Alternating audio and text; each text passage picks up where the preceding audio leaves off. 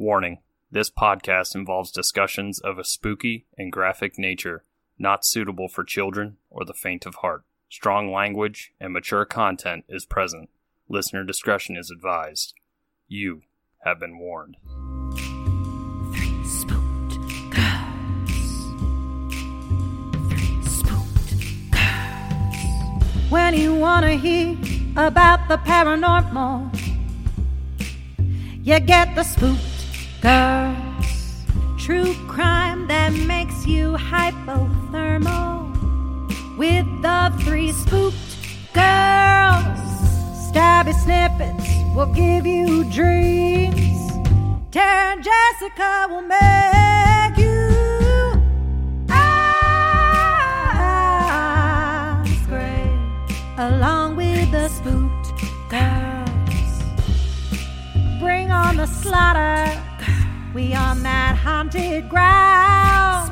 Spooked girls. The three spooked girls. Hey Spooksters, and welcome back to another episode here on Three Spooked Girls. My name is Tara, and as always, I am here with my ghoul friend, Jessica. Hey! Hello! And today, as you can see by the title, we are going to be diving into a two-parter of the JFK Assassination. Our first assassination. Wow. It only took us 2.5 years. Right, I know. So, before we get into that, we do want to say hello and welcome to any new listeners who may be checking out the show today, and to returning Spooksters, welcome back. Thank you so much for being here. If you would like to hang out with us on social media, we're on Facebook, Instagram, and Twitter. Our handle is @3Spooked Girls. We also have an amazing Facebook group called Three Spooked Girls Official. If you want to like interacting with us on a more personal level, head over there. We do a lot of fun stuff. There's book club, watch parties, now episode discussion threads, all kinds of cool stuff. Definitely check it out. If you would like to support the show, you can head to patreon.com/3spookedgirls. For as little as $1, you get one bonus episode a month. Then at $2 and up, you get Jessica Slaughter's movie reviews and plot lines, one of our favorite things ever. And from there, it goes up and you get video content starting at $5. We do a monthly live stream. And then I also have my Haunted Grounds video series for you that you can check out. So yeah, we would love to have you definitely check that out. With that, we are going to take a quick promo break, and we will be right back. A fact is something unchanging and can be verified. Opinion, on the other hand, is subjective and a person's point of view. History contains not only facts, but opinions to fill in the gaps, and it's these interpretations that feed urban legends. My name is Brenda, and I'm the host of Horrifying History, where you will hear about the unexplained, paranormal, and supernatural happenings that has stained the pages of history.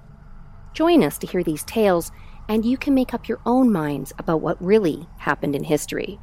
You can find us on any major podcast provider and on Facebook, Instagram, or Twitter to join our conversation.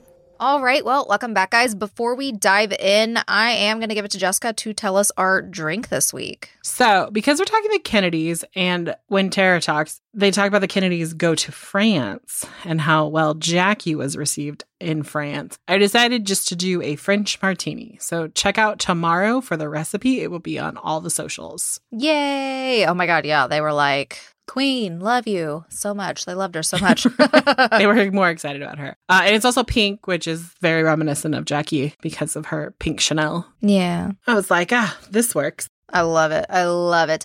Real quick, before I hand it to Jessica, I do want to talk with you guys for a second. So we have gotten to the point where we need some assistance with editing. We are going to be looking for an intern editor or a junior editor. So if you have audio experience, please head to the show notes, the link tree. I'm sure it will be on the Facebook group and other places to apply. We're going to leave the Google form open for a while. There'll be all the details on there so you can take a look. And I will just say, if you don't have any editing experience, we love you guys and we appreciate you trying trying to offer to help, but I don't have time to train anybody. So we would like someone who already has experience, has edited audio before, all of that great stuff. So yeah, definitely check that out. If that is you or somebody you know, let them know and send them our way. But today in part 1, we're going to kind of lay some foundation. Jessica's got a bunch of good history and background for us. And then I'm going to walk us up through the assassination. So I'm going to hand it to my friend now. Yes.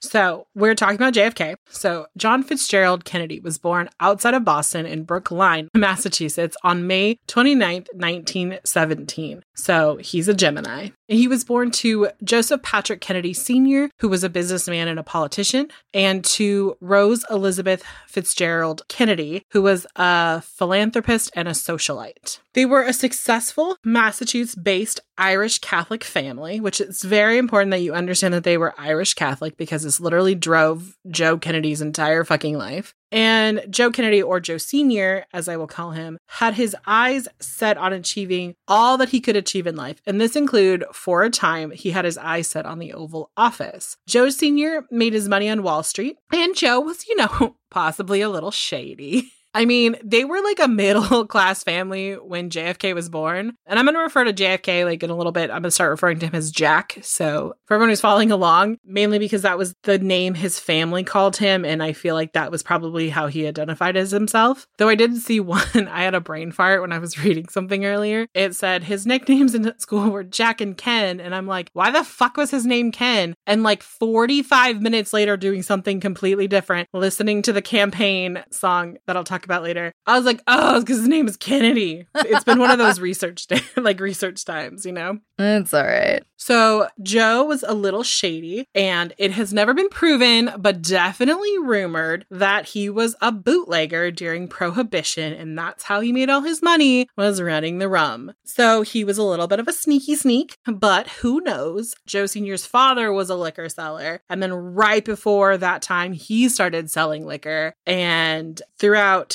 his life, he would be linked to other rum runners or like not prohibitionists, like anti-prohibitionists and bootleggers and mobsters. And so you want to tuck that away for later, especially for next episode. You want to tuck that away. So when we think of Kennedys, we think of the political dynasty that is like riddled with tragedy. This political family was orchestrated by the patriarch Joe, and it is noted to say that Rose was extremely prominent in this as well because she is the daughter and the eldest of 6 children of a well-beloved Boston mayor by the name of John Francis Honey Fitzgerald. I love that his nickname was Honey Fitz. I was like, oh, that's cute. Right. And one of Jack's earliest memories included accompanying his grandfather on like walking tours of historic Boston, which I thought was like really cute, but also because he eventually becomes president, like Boston is this huge place where our country kind of started.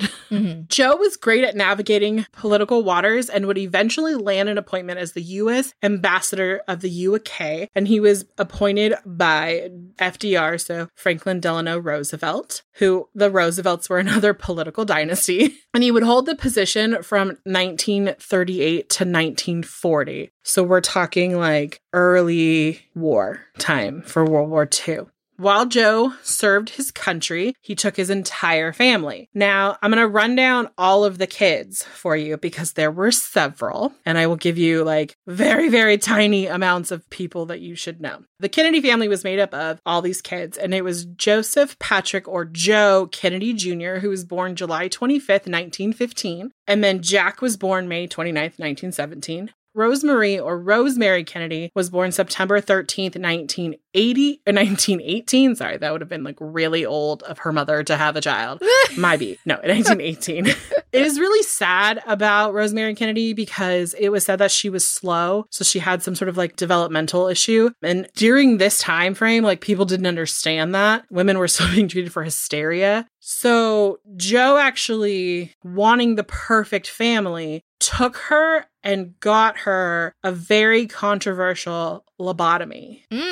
Oh. So she went in being like stunted like a few years, just a little slow. Basically, she also had like a very high sex drive, and like Joe and Rose panicked that she was going to end up like pregnant and this was going to be a big scandal. Then how are they going to explain that their perfect family had a child who was developmentally challenged? And they didn't even understand that. So he paid off the doctor to do it. They only did it in like extreme cases of like people who were like violent and stuff like that. And so basically they told her to sing, and then the doctor would keep cutting into her frontal lobe until she stopped singing. So she went in being like maybe just a few years below her actual age and understanding. And when she left, she had the mental capacity of a 5-year-old. Oh my God. And it was said that like Joe and Rose were like devastated by this. Like he realized he fucked up. He was like, shit, I really fucked up. But he did have her institutionalized for the rest of her life. And she did live until like 2005. Oh, wow. Yeah, she old.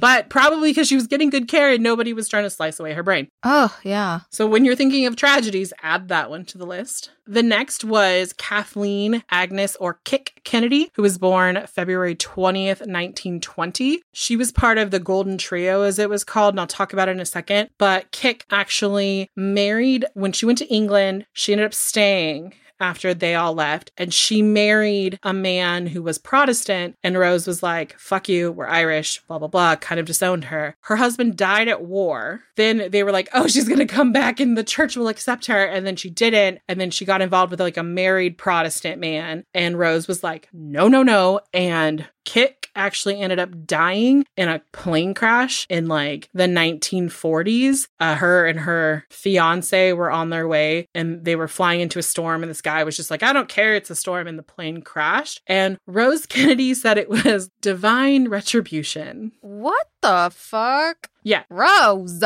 So there's a few more. So there's, I believe it's pronounced Eunice Mary Kennedy. She was born July 10th, 1921. Patricia Helen Pat Kennedy, May 6th, 1924. Robert Francis Kennedy, who was also Bobby Kennedy, who will come up later, November 20th, 1925. Jean Ann Kennedy, February 20th, 1928. And Edward Moore Ted Kennedy, February 22nd, 1932. They had very, like, clustered children. Yeah, I noticed that. Jeez.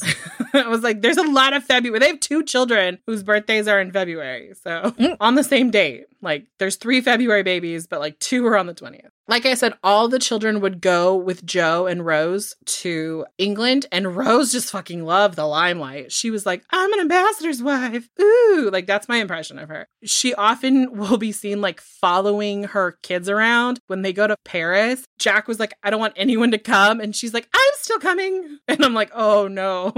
But yeah. So Joe would ultimately bring about his own political dreams' downfall when he was slow to act on the outlook of World War II. Joe rejected the beliefs of Winston Churchill and basically was looking for any kind of compromise with Nazi Germany to be possible, because he was looking at it as a businessman. Like, how can we like business this and not like, no, they want to like erase an entire race of people. Again, many over people. Right. Instead, he supported the Prime Minister, Neville Chamberlain, in his policies of impeachment. Shortly before the Nazi bombing of British cities began in September of 1940, Joe once again sought a personal meeting with Hitler without the approval of the United States, States Department, in order to bring around an understanding between the United States and Germany. So basically, Joe wasn't sure that Hitler could be stopped, and maybe we shouldn't be as aggressive towards him because like it's like very boardwalky empire. Like think, oh, I'll just join with you because then I won't get run over, which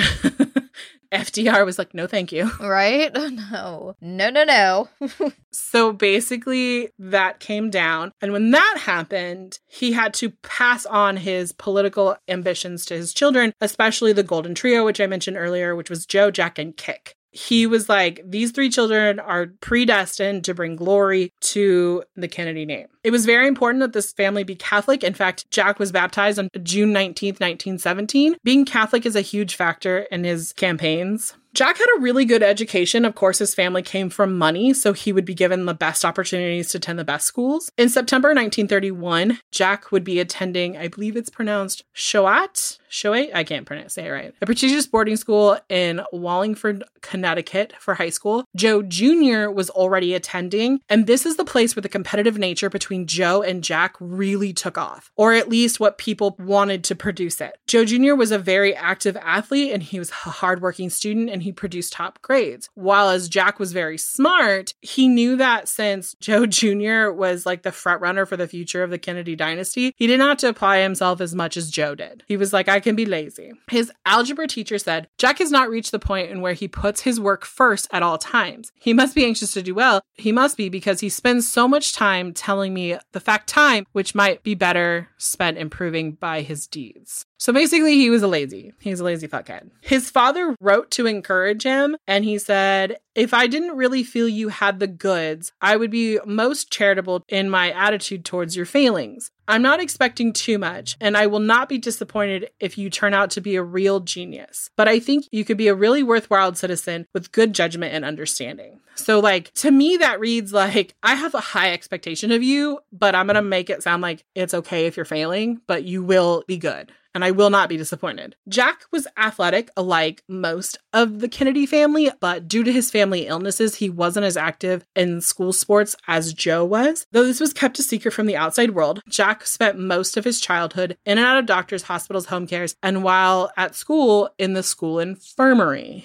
He was very sick. When he was just 2 years old, Jack contracted scarlet fever. In fact, he almost died, and the family called a priest to deliver last rites because they thought he was going to die. You know, like those people, you're like, oh my God, they've just like had so many brushes with death. JFK, man, like there were like 5 other times in his life he should have died. Oh my God. Basically, as an infant, he was like very sick. In 2002, his medical records were released, and boy was sick a lot. And before anyone goes, HIPAA came around in 2003. Just saying. According to his medical records, Jack was sick most of his infancy. His symptoms continued throughout his childhood, which included nausea, diarrhea, joint pain, headaches, fever and infections, and fatigue. As he approached adolescence, Jack's main symptoms included diarrhea, nausea, weight loss, which required multiple hospitalizations. At the Mayo Clinic, he was diagnosed with colitis, but today it would be more known as like celiac disease, which is a common component of an autoimmune polyglandular syndrome and other genetic autoimmune diseases. At the age of 15, the arches of his feet were shot, like his body was in severe pain. By the age of 21, he was in so much pain. It was literally like all the time in his sciatic joint nerve.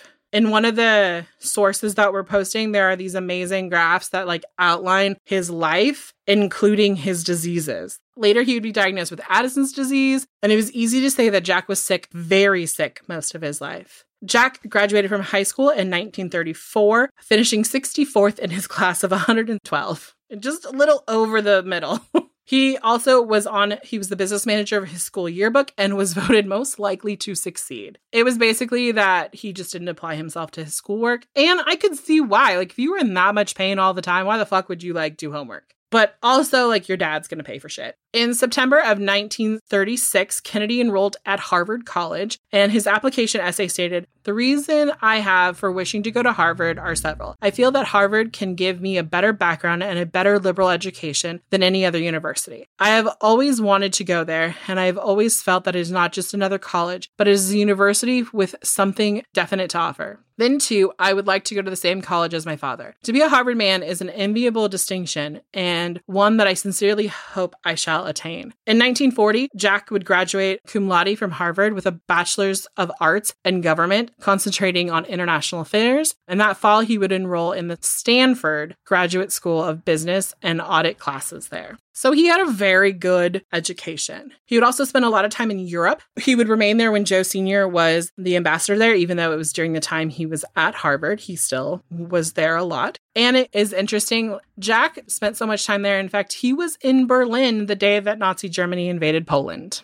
Wow. Right. It is believed that because of his illness, Jack was reckless. Is the old theory that if you look death in the face, you're more likely to act recklessly. Knowing that tomorrow isn't given can literally make you live like today is your last day. On September 24th, 1941, Jack, with the help of the director of the Naval Office of Intelligence and the former naval attaché to Joseph Kennedy, Alan Kirk, joined the United States Naval Reserves. He was a commissioned officer. He was a lieutenant, and he joined the Office of Naval Intelligence in Washington, D.C. But during this time, he met and fell in love with a Danish well-known journalist, Inga Avard. Inga was noted to be a personal guest of Adolf Hitler at the 1936 Summer Olympics, and Hitler called her the perfect Aryan woman. So, like, this made everyone nervous because he's this intelligence officer and he's dating this Danish said to be a spy of the Nazis. So Joe, being Joe, he does what he does best. He arranged for him to go to the Pacific Theater. So he was in Panama for a little bit and then the Pacific Theater, and he would eventually command 2 PT boats. So he basically would go out and do these missions, which was really hard because, like, Jack was in a lot of pain, and he, like, these boats aren't like, I'm not talking like he's on a destroyer or something like that. He's on these, like, little tiny fucking boats. So Lieutenant John F. Kennedy encountered a Japanese destroyer on the night of August 1st or 2nd. They're unsure when it was, but around that time. And basically what happened is that the destroyer, they saw it too late, and the destroyer split his boat in half. And he was then thrust into the water with his crew. And 2 people died. 11 people lived, but they were 3 miles away from shore. And I don't know about you, but I can't swim fucking 3 miles, let alone if I had an autoimmune disease that made me like too thin. They said he looked pale all the time. He was like over 6 feet tall or a little over. He weighed like 155 pounds. So he like skeleton. I don't think even if I was in the best shape of my life, I could swim 3 miles, especially after like being thrust into the water so violently. But he did. He swam for 5 hours. He even pulled a man who was like much bigger than him. He was too injured to like swim for himself. And he did so by like looping his belt around the guy. And then he put the belt in his mouth and swam. Oh my God. Wow. Jack is a badass. When they arrived, they met some locals. This area was definitely like Japanese occupied. But these locals were like, cool, we'll help you out. So what he did is he took out his pocket knife, he found a coconut, and on the coconut he carved a message. It's Naro ISL, Commander Native Knows, post it, he can pilot, 11 alive, need small boat, Kennedy. And then he sent it out to sea and fucking hoped someone would find it. And they did. And 7 days later, the men were rescued. It sounds like such a movie. There is a movie and a book written about it. No, I'm just saying, like, that makes sense that there is. But, like, oh my God, that sounds so, like, fake. Right. Oh, it's crazy. Right. The movie came out in like 1963, but I was like, oh my God. So Jack was being seen as an American hero, and he actually received a Purple Heart for his heroics. Now, in watching one of my documentaries I watched, they weren't supposed to be where they were at. Technically, if the Navy wanted to, they could have brought him up on charges. He could have been court-martialed because 2 men died because he wasn't doing his job. Gotcha. However, he's a fucking Kennedy. Yeah. So that helped him. So he got a Purple Heart. And actually, like, during this time, like, Joe, they, like, let him know, like, hey, your son is missing. He didn't tell anyone in the family. Oh. Well, then when they found him, he has to tell the family, oh, BT dubs, Jack was missing for, like, a minute. And it's okay. We found him. Wow. So then he's, like, brought back. He actually does, like, a couple more, like, he spends some more time there, but he comes back eventually. But this would trigger something in Joe Jr. Hearing about his brother and the heroics, Joe decided, like, a year later that he was going to participate in a very risky mission, though he wrote his mother and told him it's not. And he didn't have to, because like back then, if you were an American pilot and you flew 25 missions, you could go home and you didn't have to go out. And so he had already done all his mandatory missions and was supposed to come back stateside. And his mother was very upset because like he was supposed to come back stateside and spend time with them. So the mission was that he and his co-pilot were to fly a bomber loaded up with all these bombs and everything and aim it towards a Nazi base in Belgium and then bail out over the English Channel to be like picked up by like Allied forces. However, it was unsuccessful because the bombs detonated before they could eject, and Joe was killed instantly. And that was August 12th, 1944. So almost a year to like Jack's thing, which this was like a big shift because now they've lost their first child, and he's supposed to be the forebearer of the Kennedy dynasty. That was Joe Sr.'s plan. And it did not take Joe more than like a little bit of grief to realize that the new person that he had to groom was Jack. And I think that there was probably a big like, oh my God. So he would have to start thinking about a political career. And on March 1st, 1945, Jack would be discharged from the Navy. He was beat the fuck up. Like, he already had back issues, and then he like had that. He could have literally been paralyzed. So we're going to skip ahead to June 17th of 1946. This is basically the first time that Jack is going to hold public office. He wins the Democrat primary for the 11th Congressional District. And that November, he would be elected to the House of Representatives. Basically, Joe Sr. bought him that seat because of all the campaigns that he spent. Like, normally in like the 1940s, like this particular time, they would only spend like maybe $25,000 on like the entire campaign. Joe spent way more, 10 times that. So like at least $250,000 to win a congressional seat to like the House of Representatives because he had to get his son going. Because like Jack didn't have the grades. He didn't have, I mean, he was one of the Kennedys, so he's handsome. And one of the things I want to point out is that like Joe and Rose knew how to market their children. They fucking knew how to do it. They dressed them in the nicest clothes. The nannies that they had were required to like videotape them, and then they would review it and figure out what looked good on them. And that's how they would dress them. Everything was planned. Like those home videos that we see are all like, I mean, they're real. Like the kids are interacting, but they're all very like manipulated. They were the Kris Jenner before Kris Jenner existed. The ultimate momagers. Oh my God, yes. Except for it was a dadager. Dadager, momager team. Parentagers? Oh my God. The Kennedys.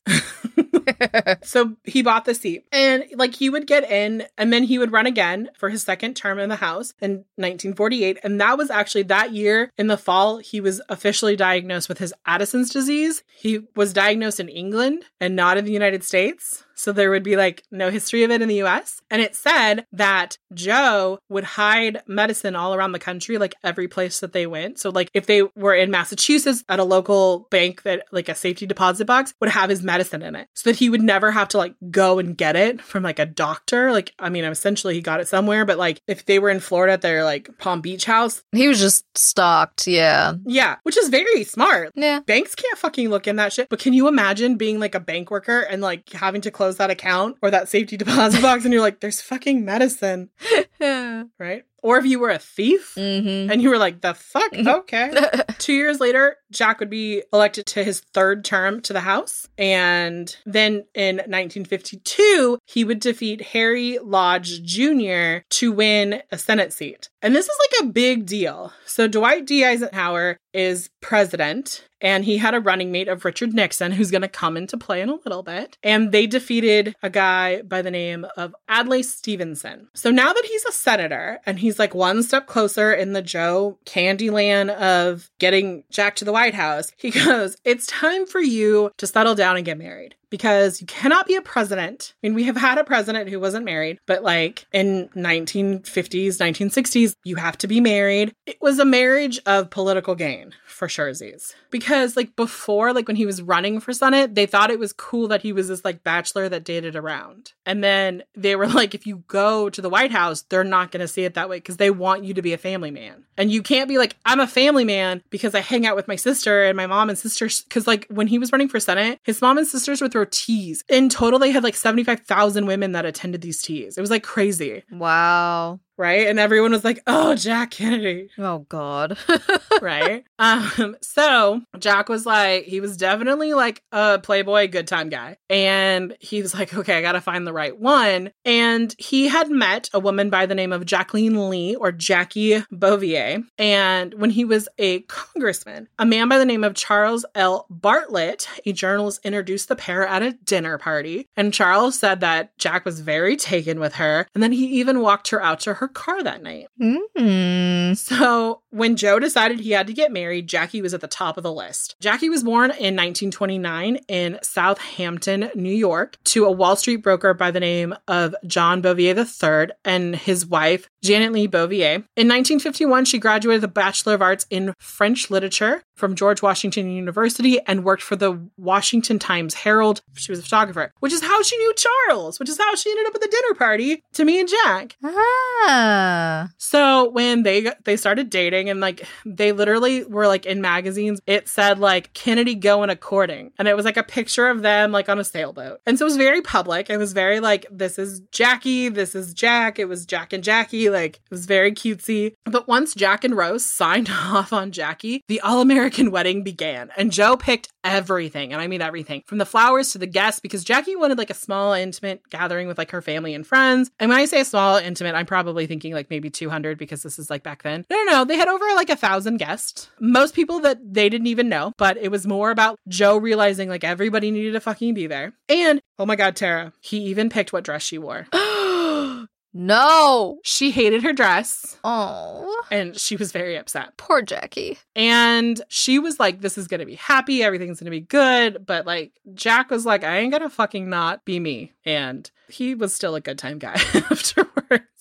But on September 12th, 1953, they get married. And then after the honeymoon phase, a very short honeymoon phase, because like they were literally in like, I don't remember where they went on their honeymoon, but they were like in someplace exotic. And he was like, you know what? Let's ditch this. Let's go visit my friends in California. And literally on film, he like hugs Jackie, like side hugs, like teenage boy hugs her, and then kind of like moves away from her, runs over to his friend's wife, hugs her, and then grabs her ass. And then Jackie, like playing along, like they're being playful, play like she's grabbing for her hair. But this is like, to me, the ultimate, like, this is what Jackie's life was going to be. And she just either had to deal with it or not. In fact, when she told Joe once that she wanted to get a divorce, he basically told Jack, like, you better get your shit together to make this work, because that's not going to happen. Wow. Not surprised. Not surprised. No. Oof. But like I said, after their very short honeymoon phase of the relationship, Jack and Jackie set out to start a family. After suffering a miscarriage in 1955, they also had a stillbirth in 1956. They had a daughter by the name of Arbella. But the good news is in 1957, actually November 27th of 1957, Caroline Bouvier Kennedy was born, and she is the only surviving member of Jack's immediate family today. Wow. She's an American author, attorney, and was a diplomat who served as a United States ambassador to Japan from 2013 to 2017. So, like her grandfather. In 1960, so to jump ahead, on November 25th of 1960, John Fitzgerald Kennedy Jr., who was nicknamed by the media as John, was born. And this was 17 days after his father was elected president. If you don't know that he was elected president, what rock were you under? That's not a spoiler. If you are from another country, I apologize. JFK Jr. was an American lawyer, journalist, and a magazine producer. From his childhood years in the White House, he was subject to media scrutiny. People were talking about the fact that he like saluted his father. I mean, people are just fucking rude, because like he saluted him at the funeral, and it's like, leave this little boy alone. He was trained as a lawyer, and he worked as the New York's assistant district attorney for almost 4 years. In 1995, he launched George magazine, using his political and celebrity stablish to publicize it. He died in a plane crash in 1999 at the age of 38. Yeah, I remember that. Yes. He was on his way to like Martha's Vineyard. Mm-hmm. It was he and his wife, and then his sister-in-law was also with him. Yeah. On August 7th, 1963, Patrick Bouvier Kennedy was born, 5.5 weeks premature. However, he died 2 days later after birth complications. So that's his family. Just within their little family, it was very tragic. And then to be in the public eye, because she married a senator. Mm-hmm. This isn't like when Obama and Michelle had children, like they were still up and coming. They were very much like public in the eye, the Kennedys were. So that's got to be so much harder. In the summer of 1956, at the Democratic National Convention, Senator his name is very hard to pronounce, basically wants him to be the running mate of Stevenson, who I talked about earlier. And he almost was like secured the VP ship, but he had like the wherewithal to be like, no, thank you, because like he wanted to be president. And, you know, we're talking like Eisenhower and Nixon, like it didn't look like he was going to win. 2 years later, in November, he would re-win or be reelected to the Senate by a comfortable margin. And during this time, he joined his younger brother, Bobby, who we talked about earlier, in fighting Teamsters through the Senate Select Improper Activities and Labor Rackets Committee under the chairman of John L. McClellan. It was very dramatic, and Bobby was like, he fucking squared off against mobsters. And I'll have them for part 2, really, because they fall in line with my part 2 more. But just saying, like, I do have some stuff on there about Bobby squaring off. So if you want to read a lot more, there's some in the sources. But basically, like, he squared off against some big ass people who were not exactly happy with him. And then they turned around and asked them to help them with the election. So people were like, okay, maybe we can do this. But also, Jack and Bobby were like trying to bring down organized crime to make a name for themselves. The problem is, pre-mentioned, Joe was possibly a rum runner and a mobster, or mobster adjacent. So Jack decides to run for president on December 17th, 1959. A letter from Jack's staff would be sent, and it would say that sent to active and influential Democrats, leaking that he was going to officially announce his candidacy on January 2nd of 1960. Basically, like, shit happened really quick back then. Today, like, we knew about it in like 19. People were like, this was all happening. Famous people would lend a hand to back Kennedy, including one Frank Sinatra, who would write a jingle for him. Basically, he rewrote the song High Hopes, but they strategically played these during like the day, and I'll talk about that in a little bit. But Bobby would come on board as head of Jack's campaign, and he would make all the decisions in regards to what Jack's presence was out in the world. So in July of 1960, he wins the Democratic Convention, the nomination. It was hard because he was running against Lyndon B. Johnson, and he was running a fucking dirty ass campaign. First of all, before that, during the primaries, because basically like Jack won the primaries against Humphrey, who was just like, he's Catholic. And then Lyndon B. Johnson is like, he's Catholic. We can't elect a Catholic person. And when that didn't work, he went after his health. Basically, he hired a private investigator to like track down all of his medical records. He literally slipped yellow flyers of everything that was wrong with Jack under people's doors at the convention so that the world would know he had an article published. The fuck? Right? Let's be honest. Like, that's what fucking people do. Like, yeah, that's true. Right? But this backfired because remember, Joe Sr. is very fucking rich and he just paid doctors off to lie. So Jack won, but he knew he couldn't win in the fall without Texas, and LBJ is from Texas. So he strategically picks him to be his running mate. So the two of them square off, and now they're going to take on Nixon. Nixon is Richard Milhouse Nixon, and he was born into a poor family in a small town in Southern California. He graduated from Duke University of Law in 1937 and returned to California to practice law. He and his wife, Pat, moved to Washington in 1942 to work for the federal government. He served active duty in the Navy Reserves during World War II. So basically, we're talking like same. And he was elected to the House of Representatives in 1946. Fucking same. Like as Jack, like same. Yeah, like mirror. Yeah, right? And basically he came on board and he was leading like the anti-communist. That was what he was doing. He didn't spend as much time in the House. He went on to become a senator. And then in 1952, he became vice president under Eisenhower. So he like accelerated. And one of the big things that Nixon would always say is that like, I'm more seasoned than him. But like Jack was like, bitch, we the same ranch packet. Like we the same amount of seasoning. We've served the same time. And to say that like he did serve in a higher office, but like it is what it is. Who cares? So Nixon would actually go after Jack being Catholic again and basically driving home to people that if Jack was elected, the country would be run on the Pope's decisions, which would not be good for America. So Jack replied by saying, on the contrary to common newspaper usage, I am not the Catholic candidate for president. I am the Democratic Party's candidate for president who happens to be Catholic. I do not speak for my church on public matters and the church does not speak for me. And then he strategically did something really great, which is that he met with Protestant leaders in the country when he said this. And they were like, oh, okay, so you're not what this asshole is saying over here. I just think Richard Nixon is an asshole for this. Because I'm like, don't pick on people for their religion. That's stupid. And so basically it backfired on him. Also, another thing is Jack was very strategic in where he went to campaign. Richard Nixon thought, I have the greatest campaign promise. During my campaign, I'm going to visit all 50 states. So he went to Alaska. Wow.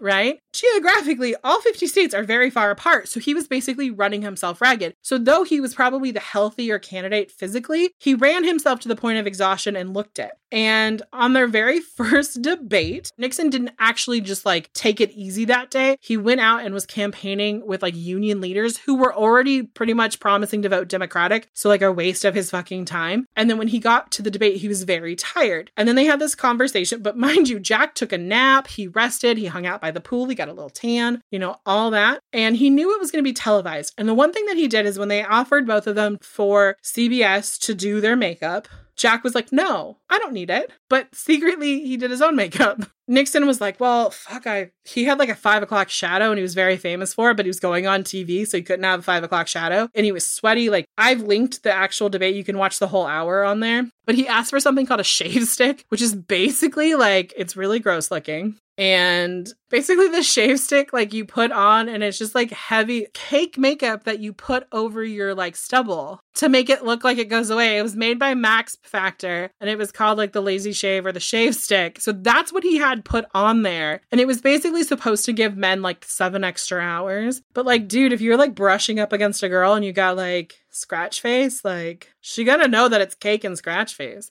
People who were listening on the radio thought Nixon killed it, were like, Nixon won this debate. People who watched it knew that Kennedy won. So one of the miscalculations of him. And right before I hand it over to Tara, I'm going to tell you what really solidified the election for Jack. And that was on October 19th, 1960, when Martin Luther King got arrested in Georgia because he was driving with an Alabama driver's license and he was sentenced to 6 months hard labor. They didn't expect him to like make it out alive because they thought, oh, this is perfect. He's in there. They're going to lynch him as soon as he gets, to where he's going. So his father, Martin King Sr., or apparently affectionately known as Daddy King, reached out to Richard Nixon because he knew him. At the time, I know this sounds weird, is like Nixon was more popular with the black voters because he was listening to what they were having to say. However, he didn't take his call and was just going to ignore it because it was going to cause a lot. Because at this point in time, a lot of African-American voters or black voters were Republicans because it was the party of Lincoln, if that makes sense.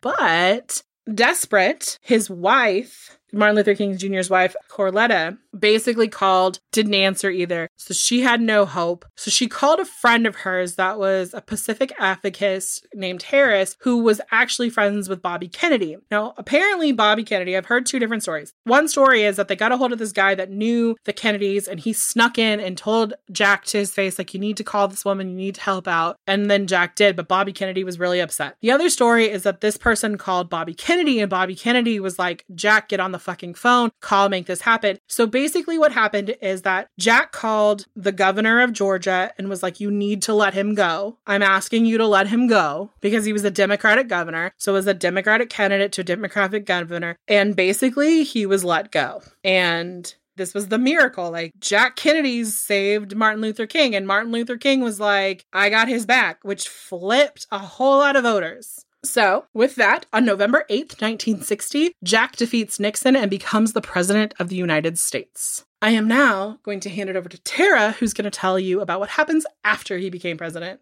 Okay, so some fun facts to kick us off with. So JFK would be dubbed, I call him JFK during mine. I just couldn't do the Jack and Jackie thing. That's my brain. Sorry, y'all. So JFK would be dubbed the first TV president and also would be the second youngest president since he was 43. And he was, of course, the first Catholic president and the first born in the 20th century. Wow. He got a lot of firsts under his belts. Right? I was like making my list and I'm like, God damn, just kept going. His inauguration would be January 20th, 1961. Now, the inaugural ball, this was like a big fucking deal, right? So there was tons of celebrities. Literally, it was called the Sinatra Inaugural Ball because his friend Frank Sinatra, you know. And there was tons of people there, including Frederick March, Cindy Poitier, Nat King Cole, Ella Fitzgerald, Gene Kelly, Tom Curtis, Janet Leigh, Bill Dana, Milton Berle, Jimmy Durant, I think it's Durant, Harry Belafonte, and of course, Sinatra. So like star-studded AF. And it really, this doesn't tell you enough. In documentaries and stuff, they say, the Kennedys were the first ones to really bring Hollywood to DC, which is true. And Jackie herself was just like a first of her kind as far as first ladies goes, but we'll get into that in a minute. So, obviously, we're not a political podcast by any stretch of the imagination, and I'm very personally more of a, human rights type of person versus politics, so I'm just being real here with you guys, and just, very candid with you. Jessica and I talked about this earlier. It just made me had feelings about covering this and talking about this, but basically she pointed out to me that, I can present this without bias and stuff, because as far as the politics and stuff goes, I don't really fucking care. I care about the case. Let me just put it that way. Yes. So basically, for the presidency, I am going to hit on some key points that I thought was interesting. If, of course, you would like the whole dissertation of Kennedy stuff, there's plenty of documentaries, podcasts, and all kinds of great stuff. And a bunch of those will be on the sources page for you. But I'm going to talk about some stuff and then get right into the assassination. So, like I said, with his inauguration, that was on January 20th, 1961, and he spoke his famous speech that included the quote, I think basically every American has heard somewhere at some point in their lives, my fellow Americans, ask not what your country can do for you, ask what you can do for your country. I'm pretty sure it's even been on fucking Family Guy, what have you. Now, this wouldn't be the only Kennedy up and running around the White House and whatnot. I heard it one time on one documentary and it stuck with me. Someone called Joe Papa Joe, and that's what I put in my notes this whole time. I love it. So it was said that Papa Joe was calling the shots like Jessica talked about. And, that's really no secret at all, especially nowadays with all the stuff out about the Kennedys. So JFK was able to pick his cabinet, but his dad insisted on making Bobby the attorney general, which we already know now. And what was interesting, it said that neither of them wanted that. They were both just whatever about it. They're going to follow through with it because it's what Papa Joe says. Now, the explanation behind this was that Joe was insistent on it because he wanted JFK to have someone who would absolutely have his back and that he wasn't trusting of other individuals. We'll get into more on that in a minute. But I mean, I agree. I agree that I can see that definitely that was his point of view with things. He wanted as much control as possible. And he knew he could trust his son because his son was obedient. I was like, that's an understatement. The Kennedys are a very obedient group of individuals. Right. You want to see the humanized version of ride or die? There you go. Seriously. Yes. So one of the big things that happens very early on in the presidency is the Bay of Pigs invasion. So this was launched by the CIA to try and take down Fidel Castro, basically. The plan was to have an invasion of Cuba with about 1,400 American-trained Cuban exiles. And this was supposed to be a, quote, quiet invasion. I'm like, how the fuck is an invasion going to be quiet? But okay, sure. And JFK was really hesitant about all this. He didn't want anyone to know the U.S. was really behind it. He was said to be really iffy about it. And even when he gave the go-ahead, he was very hesitant about it. So what happened was on April 15th of 1961, they left Nicaragua in a squadron of American B-26 bombers. It was painted to look like stolen Cuban planes to conduct a strike on Cuban airfields because this is where this, Castro and all that stuff was supposed to be, right? However, Castro knew about this, his team knew about it, and they moved all their shit prior, so they didn't die. But then on April 17th, the Cuban Exile Brigade began their invasion at the Bay of Pigs, and it was a legit disaster, 100%. Apparently, the first thing was, they start off so great. There was coral reefs they had no clue about, and it started, causing ships to sink before they even fucking got there. So there's that. Oh, God. And backup paratroopers landed in the wrong place, and not long after that, Castro's troops had outnumbered and cornered, trapped all the invaders, basically, and they surrendered less than 24 hours later. 114 people were killed, and over 1,100 were taken prisoner. I mean... Big fail. It's like JFK, it's his first day in office, and he's like, oh shit, look what the last administration left me. Jesus Christ, right? And the CIA wanted to keep it quiet because, you know, they fucked up royally, but there was a radio station that was just like, let me tell you all the tea, listen to what's going on, all in Cuba. And then so, you know, that's not fucking good. And then it spread, all that shit. But I am going to kind of shift us over to a more positive note. That was like the very, very quick version. There's a documentary on JFK that I don't know where the fuck you're going to find it because I tried to find it on Amazon and I couldn't. But there is a documentary out there that goes through that invasion like very, very well. Just saying. But anyways, so more positive note, JFK was responsible for pushing the bill for the creation of the Peace Corps. And for maybe our non-US listeners or whatnot, the Peace Corps is an independent agency and volunteer program ran by our government, providing international social and economical development assistance. And this was established by Executive Order 10924 in March of 1961, and then was authorized by Congress on September 22nd, 1961. And it passed with the Peace Corps Act. Volunteers are American citizens, sometimes have a degree, may not. They work abroad for 2 years after 3 months of training. And they work with governments, schools, nonprofits, all kinds of stuff as far as that goes. They do a lot of good. And after 24 months of service, they can request an extension if they prefer. But another huge, huge thing that was going on during this time period, and obviously, yes, still issues present today, and Jessica briefly mentioned, was the civil rights movement. Now, okay, minus getting him out of jail. At first, JFK, did not want to get involved, and that's Papa Joe's fault. One of the gentlemen from one of the docuseries that we both watched on Hulu, there was a man who talked about this, and he got the nail on the head. He said, you know, the Kennedys came from white, rich privilege, so they just did not understand what these activists were fighting for, what these people have went through. They just don't get it. And, obviously, Jessica and I, we both have tons of privilege, but it's completely agree. It's not even an excuse by any stretch of the imagination for the Kennedys. It's just the truth. It was their reality. I mean, they were rich kids. It was a very segregated culture. And so the people that they saw that were Black may have worked as staff or was at a restaurant as a server. It wasn't like there was someone sitting there in their country club. Right, exactly. And all of these things in this umbrella, don't get it fucking twisted. It's not fucking political. It is just basic human rights. I'm sorry, no ifs, ands, and buts about it. You don't like that? Then this episode probably not for you. Bye. So here's the tea on what happened with all of this as far as JFK and Bobby were concerned. So they were more concerned. I don't know why I'm laughing, but I am. They were more concerned with this whole rush to the moon, get humans on the moon thing because Russia was having all this progress with space stuff, which I'm not gonna it's not me knocking them because JFK did do stuff with that too, but I ain't going into that. It's well and good, but it's at this time, there was the Freedom Riders and they were the ones who took the public buses, integrated as a stand against all that bullshit with segregation and whatnot. And it was crazy because JFK was actually trying to tell them to get off the bus because it was gonna fuck with his deal with the Southern Democrats who were called the Dixiecrats, which is, if you don't know, they were full of white supremacy, racism, all the bad shit.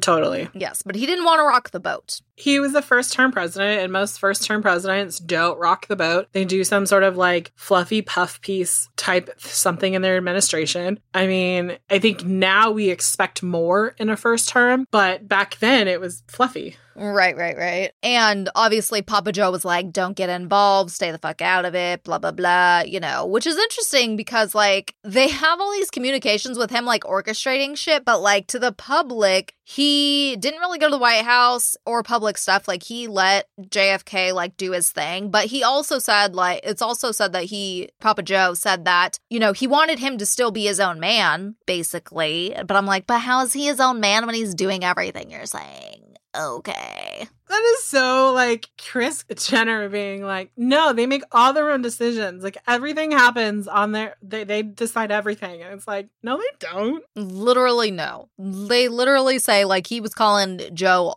every fucking 2 seconds, basically. So on May 21st, 1961, Martin Luther King Jr. was at the First Baptist Church of Montgomery, and there was a bunch of white supremacists surrounding the church saying they were going to set it on fire and kill everybody in there. They did not give a fuck. And this really was a turning point because he called up Bobby and asked Bobby for help. And Bobby was like, yes, I got you. It's happening. Fucking happening. Obviously, this is also a turning point for JFK because in one of the things I was watching, they were like, they were co-presidents. Let's be real. I was like, yeah. You have to look at it. Like, he's 44 years old in the presidency. He's young. Mm-hmm. And to have someone that's so close to you as, like, the family, because his family was so close, that he could, like, be completely open and candid with, and it wasn't going to backfire, because really looking at the fact that, like, LBJ was his opponent prior. So he couldn't have that closeness with him, because let's say that LBJ says, oh, in, 1964, I'm going to fucking run for president. I can use all the shit against him. Mm-hmm. Exactly. Yeah. No. I'm not, like, talking shit or anything. I thought it was kind of cute in a weird way. It's like, oh, look at the brothers. The brothers Kennedy. Yeah, exactly. So yeah, like, Bobby sent in reinforcements to help them. That was just a big fucking deal. And then also on this subject of civil rights, on September of 1962, JFK sent Bobby and also utilized the local National Guard in Michigan to escort and defend James Meredith, who was actually the first African-American student at the University of Michigan. And this happened on October 1st, 1962. So big deal. And also, this kind of jumps ahead a couple years, but if it's here in civil rights section of my notes, JFK would be responsible for the Civil Rights Act of 1964. And if you don't know what this is, it outlawed discrimination based on race, color, religion, sex, national origin, and later sexual orientation and gender identity. It prohibits unequal application of voter registration requirements, racial segregation in schools and public accommodations, and employment discrimination. And that's a big fucking deal. And that was actually one of his last acts as president before he passed. And of course, like, we've kind of already touched on this, along with this is the issue of the nuclear war, because this was like, Cold War, all of that shit going on. Scary stuff. There was traveling done for that. I won't get too much into it, but obviously we have to talk about Paris. Because this was like the breakout moment for Jackie. Oh, yeah. She was set to become a star during all of this. Like, the people fucking loved her. Instantly. I mean, she was a style icon. She was beautiful. She was young, cultured, all of these great things. So, people would say, and like the media would say, she was just the glamorous first lady. Her outfits are iconic. Even if you don't know much about this stuff, like, you see one of her outfits, like the pink outfit, you're like, that's Jackie. You just know. And she was also very strategic with her outfits too. So, like, for instance, when she was in Paris, she wore like certain fashion and couture that was relevant to like French industry and stuff like that. She wore their designers. Exactly. She wore their designers. And then obviously when in the US, she wore like what was trendy here, things like that. And she knew how to speak French. So like, she would talk to people. She was very charming. They just loved her. And she was also super young for her first wife. She was 31 at the time. So then they went to Vienna for a summit meeting with like the Soviets and stuff. And this did not go well at all. But JFK, he admitted this when he got back. He was like, this was a fucking fail, basically. But what was interesting, the guy from Russia or whatever, he loved Jackie. And he literally shook Jackie's hand before he went and shook JFK's hand and sat by her at dinner and everything.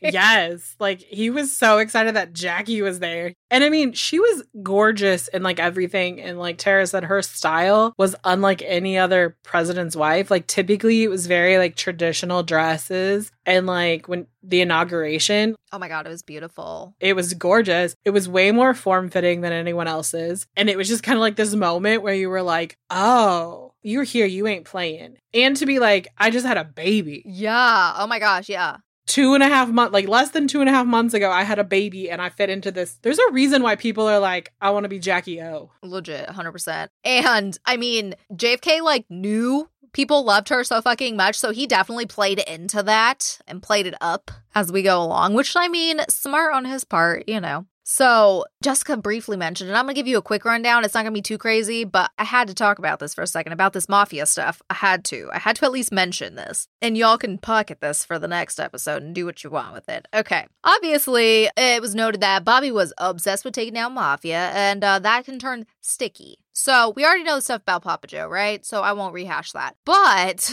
when Bobby came to him, he's obviously like, fuck no. No. Do not fuck with them. Leave them alone. And there was one particular mob boss named Sam Gokano. That's wrong, but I can't fucking remember how to say the name now. It's like, guys, sorry. Anyway, Sam was a huge, like the most powerful mob boss of Chicago, like top tier. And he alluded that he had a deal with Papa Joe to help JFK get votes there. But they come to try to say that, no, JFK had the votes. We didn't need the help, blah, blah, blah. But you can do what you want with that. Gonna play it here and walk away.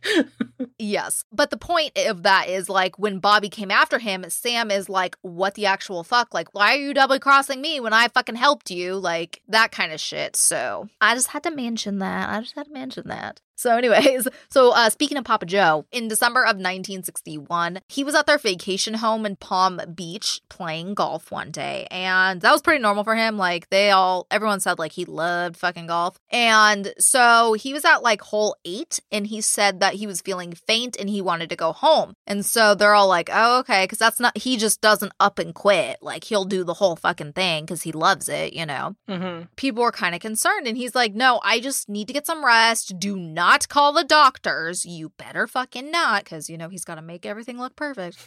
But after this, he would actually have a major stroke, like really scary one. And obviously he was taken to the hospital. Jackie was actually there at the time, but she had to call JFK and everybody else and be like, your dad's in the hospital after having a stroke. You need to come down here. So everybody, like, they rushed right to the hospital where he was and stuff, as expected. And it was, like, really, really bad. He was on life support and everything, and they were like, dude, he's not gonna fucking make it. He's gonna die. Do you want to, cut the life support or not? And Bobby is like, no, we are not doing that. We are not. He's gonna make it, blah, blah, blah. And, like, people think, like, obviously it has to do with, like, their religion and stuff was why Bobby didn't want to do it. But Joe would survive. Sadly, he would have a ton of issues after. He had actually lost his ability of speech, half of his body movement. I believe it was his left side. And then he also had, like, face disfigurement that was permanently there. Very, very sad. It was just life-changing for him and not a good way at all.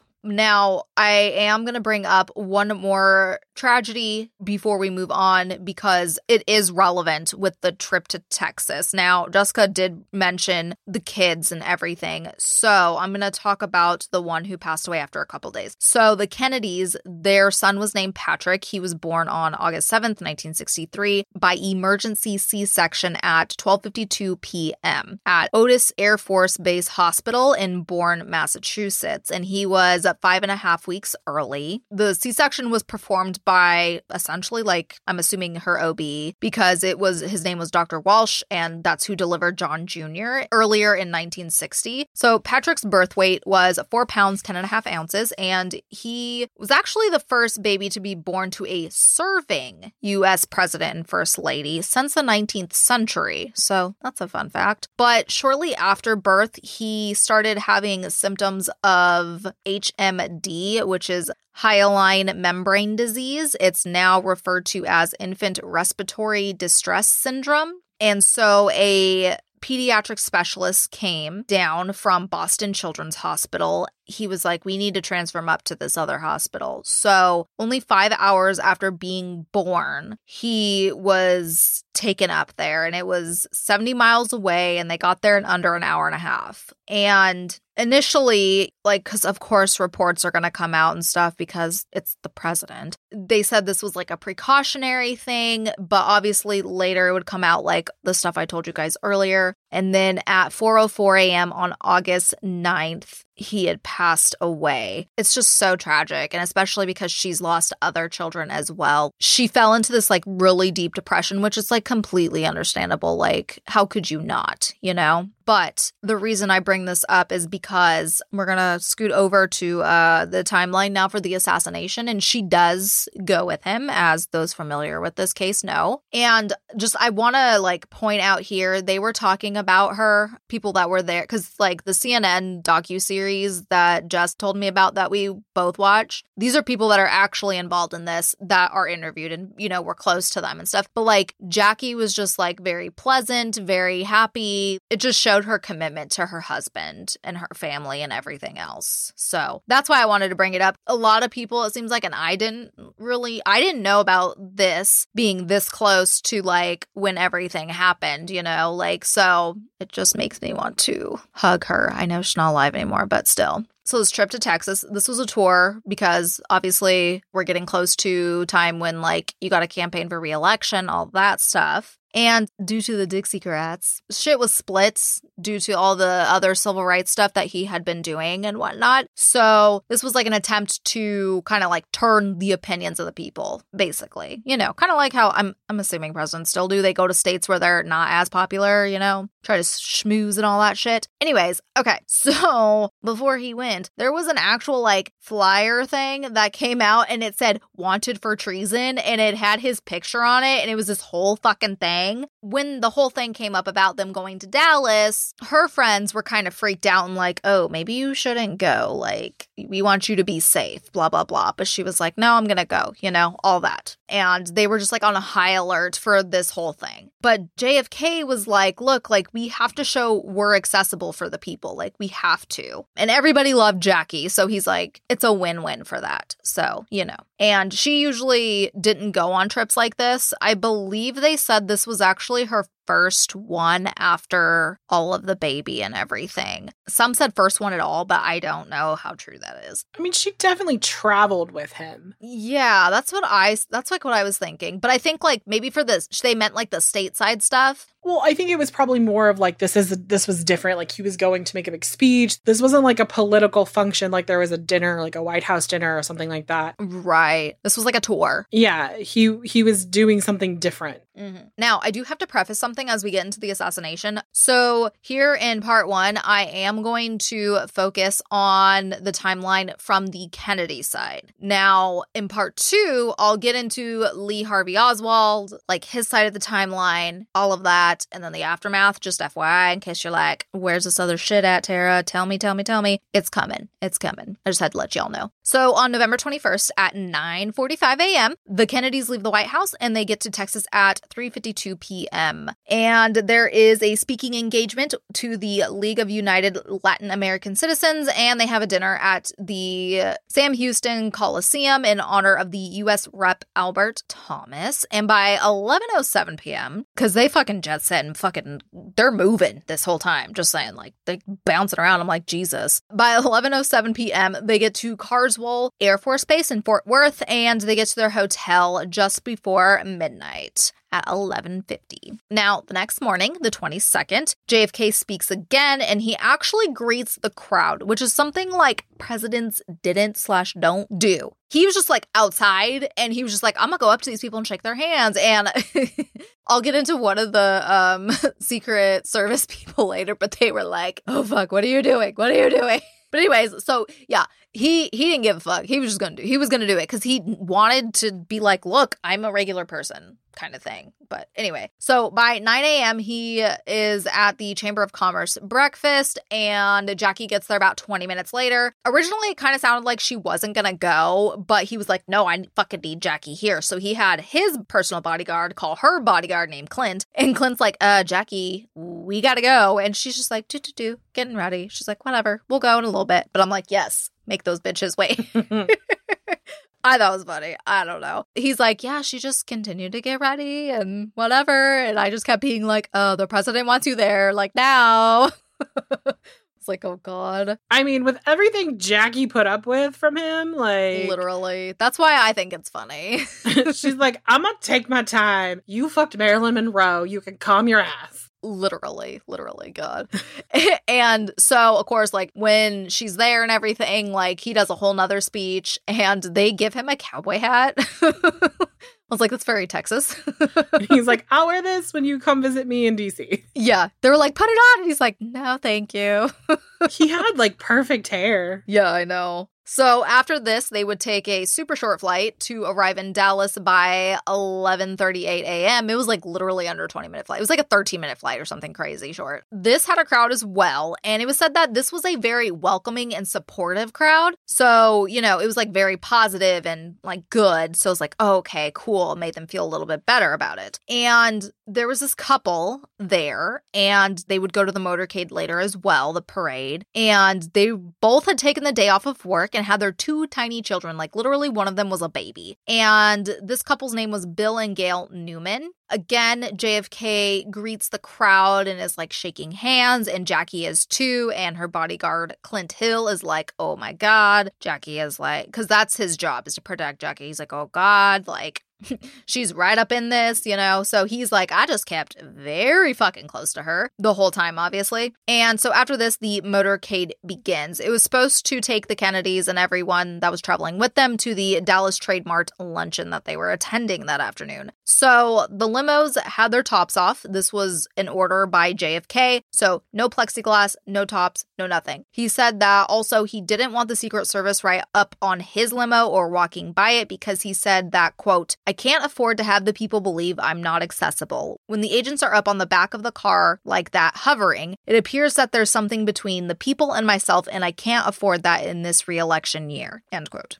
And another thing to keep in mind, the crowds were like way bigger than they had thought they were going to be. And like they were not prepared for what they were about to come across. Literally 150,000 people total in this whole fucking lineup thing. There was so much of a crowd, they were like flowing into the street off the sidewalks and things like that. And all of the buildings surrounding them, not only were the people like down there outside, but there was like people in the buildings like hanging out their windows and watching. Like, it's a big fucking deal. I get it. But I thought it was funny. I'm like, what do you mean you didn't expect? Like, when they said that, we didn't expect a lot of people. I'm like, what the fuck do you mean? Okay. Well, again, like, he was just going to a fucking luncheon. Like, this wasn't like an official parade or something. It was literally, they were just driving semi-slowly through town so he could wave at people. Like, yeah. Yeah, that's true. That's true. And it was so bad with, like I said, the people, like, being in the road and stuff that the driver was trying to maneuver down the road so that, like, people weren't so close to JFK. But with him doing that, it put Jackie, like, right up in their faces kind of thing. And Clint was like, I'm not having this. So that's when he hopped off the limo behind them and hopped up on with Jackie. So he was like within arm's reach of her, basically, because he's like, look, again, my job is to protect her. Like, sorry, President. And he said that JFK just kind of like looked at him. He didn't say anything, but he just like looked at him like, the fuck you doing? And so he's like, I just stayed until the crowd kind of like thinned out and like it wasn't as many people, that kind of thing. He's like, then I hopped back off and went back to the other vehicle. And I do also want to know, I thought it was interesting that the local authorities were pretty proactive with him coming to town and everything, because it was said that they actually went around and spoke to like local, quote, troublemakers. And they even went as far as like 80 to 100 miles away. So people in like nearby towns, and talked to them and basically were like, you show your ass, you fucking do anything, we're not tolerating it, we're gonna arrest you, fucking bye. oh, wow. Yeah. So the Newmans and then other people were also there. Y'all got it. If you all are interested in this, you definitely should watch. There's more episodes, but like on Hulu, there was only 3. But definitely watch it. I liked it. So with all of these different people that were there, legit there that day and stuff, like we hear different points of view what happens, which I think is just like really interesting. So the motorcade started at 12:21 p.m. and, you know, they're making their way down. And there's this guy that's in this series that was like literally right fucking there. Like JFK was right in front of him when he got shot, and he was fucking 6 years old. Wow.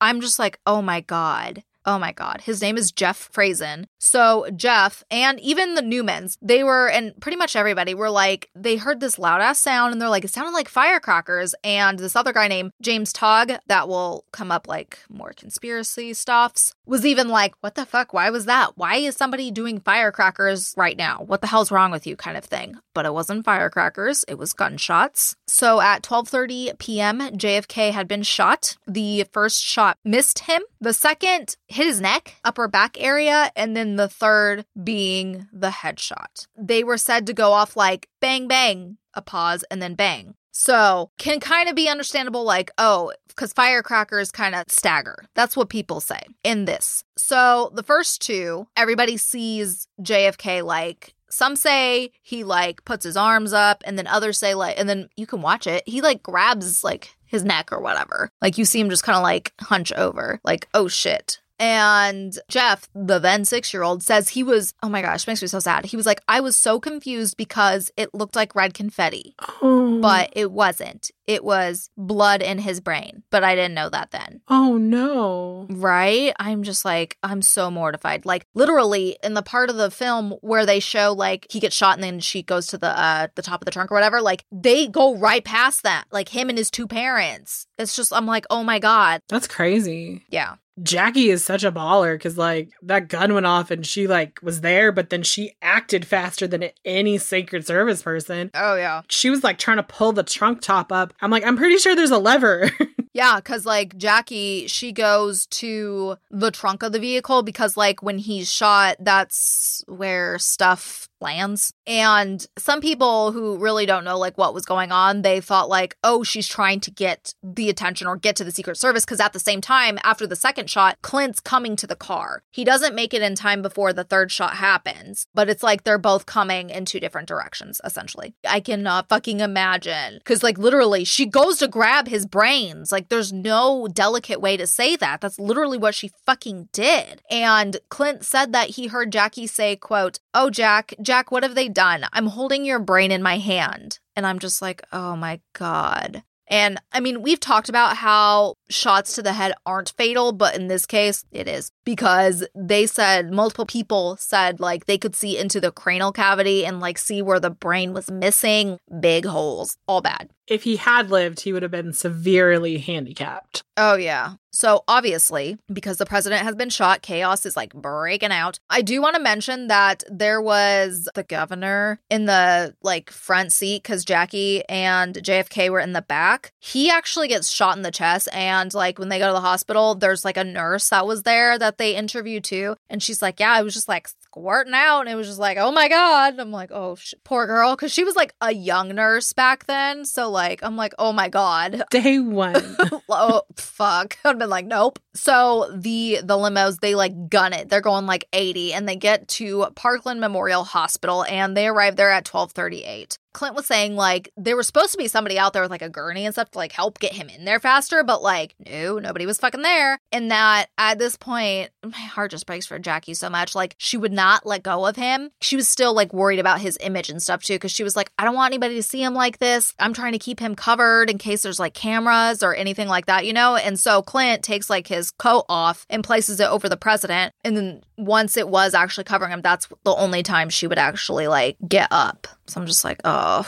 So they get him in there and they take him over to trauma room 1. Obviously, this spreads immediately. Like reporters are like getting on the TV, radio, all that shit. Like it's just going every fucking where, right? Now, one of the doctors, his name was Robert McClelland. He notes that the right cerebral hemisphere was blown out. He had no pulse. That nurse again. I'm sorry, I didn't write her name down. But yeah, no pulse, no nothing. And that if it was anybody else, they would have just called it right then. But Jackie requested, because of their Catholic religion, that they have a priest come in to do the final rites. So Father Hubert comes in and he does that. And then JFK would be pronounced dead at 1 p.m. And friends, that is where we're going to go ahead and leave you with a cliffhanger. Somebody kind of added us last time about doing cliffhangers, like in a jokey way, like, you did a cliffhanger, but fine. I was like, sorry.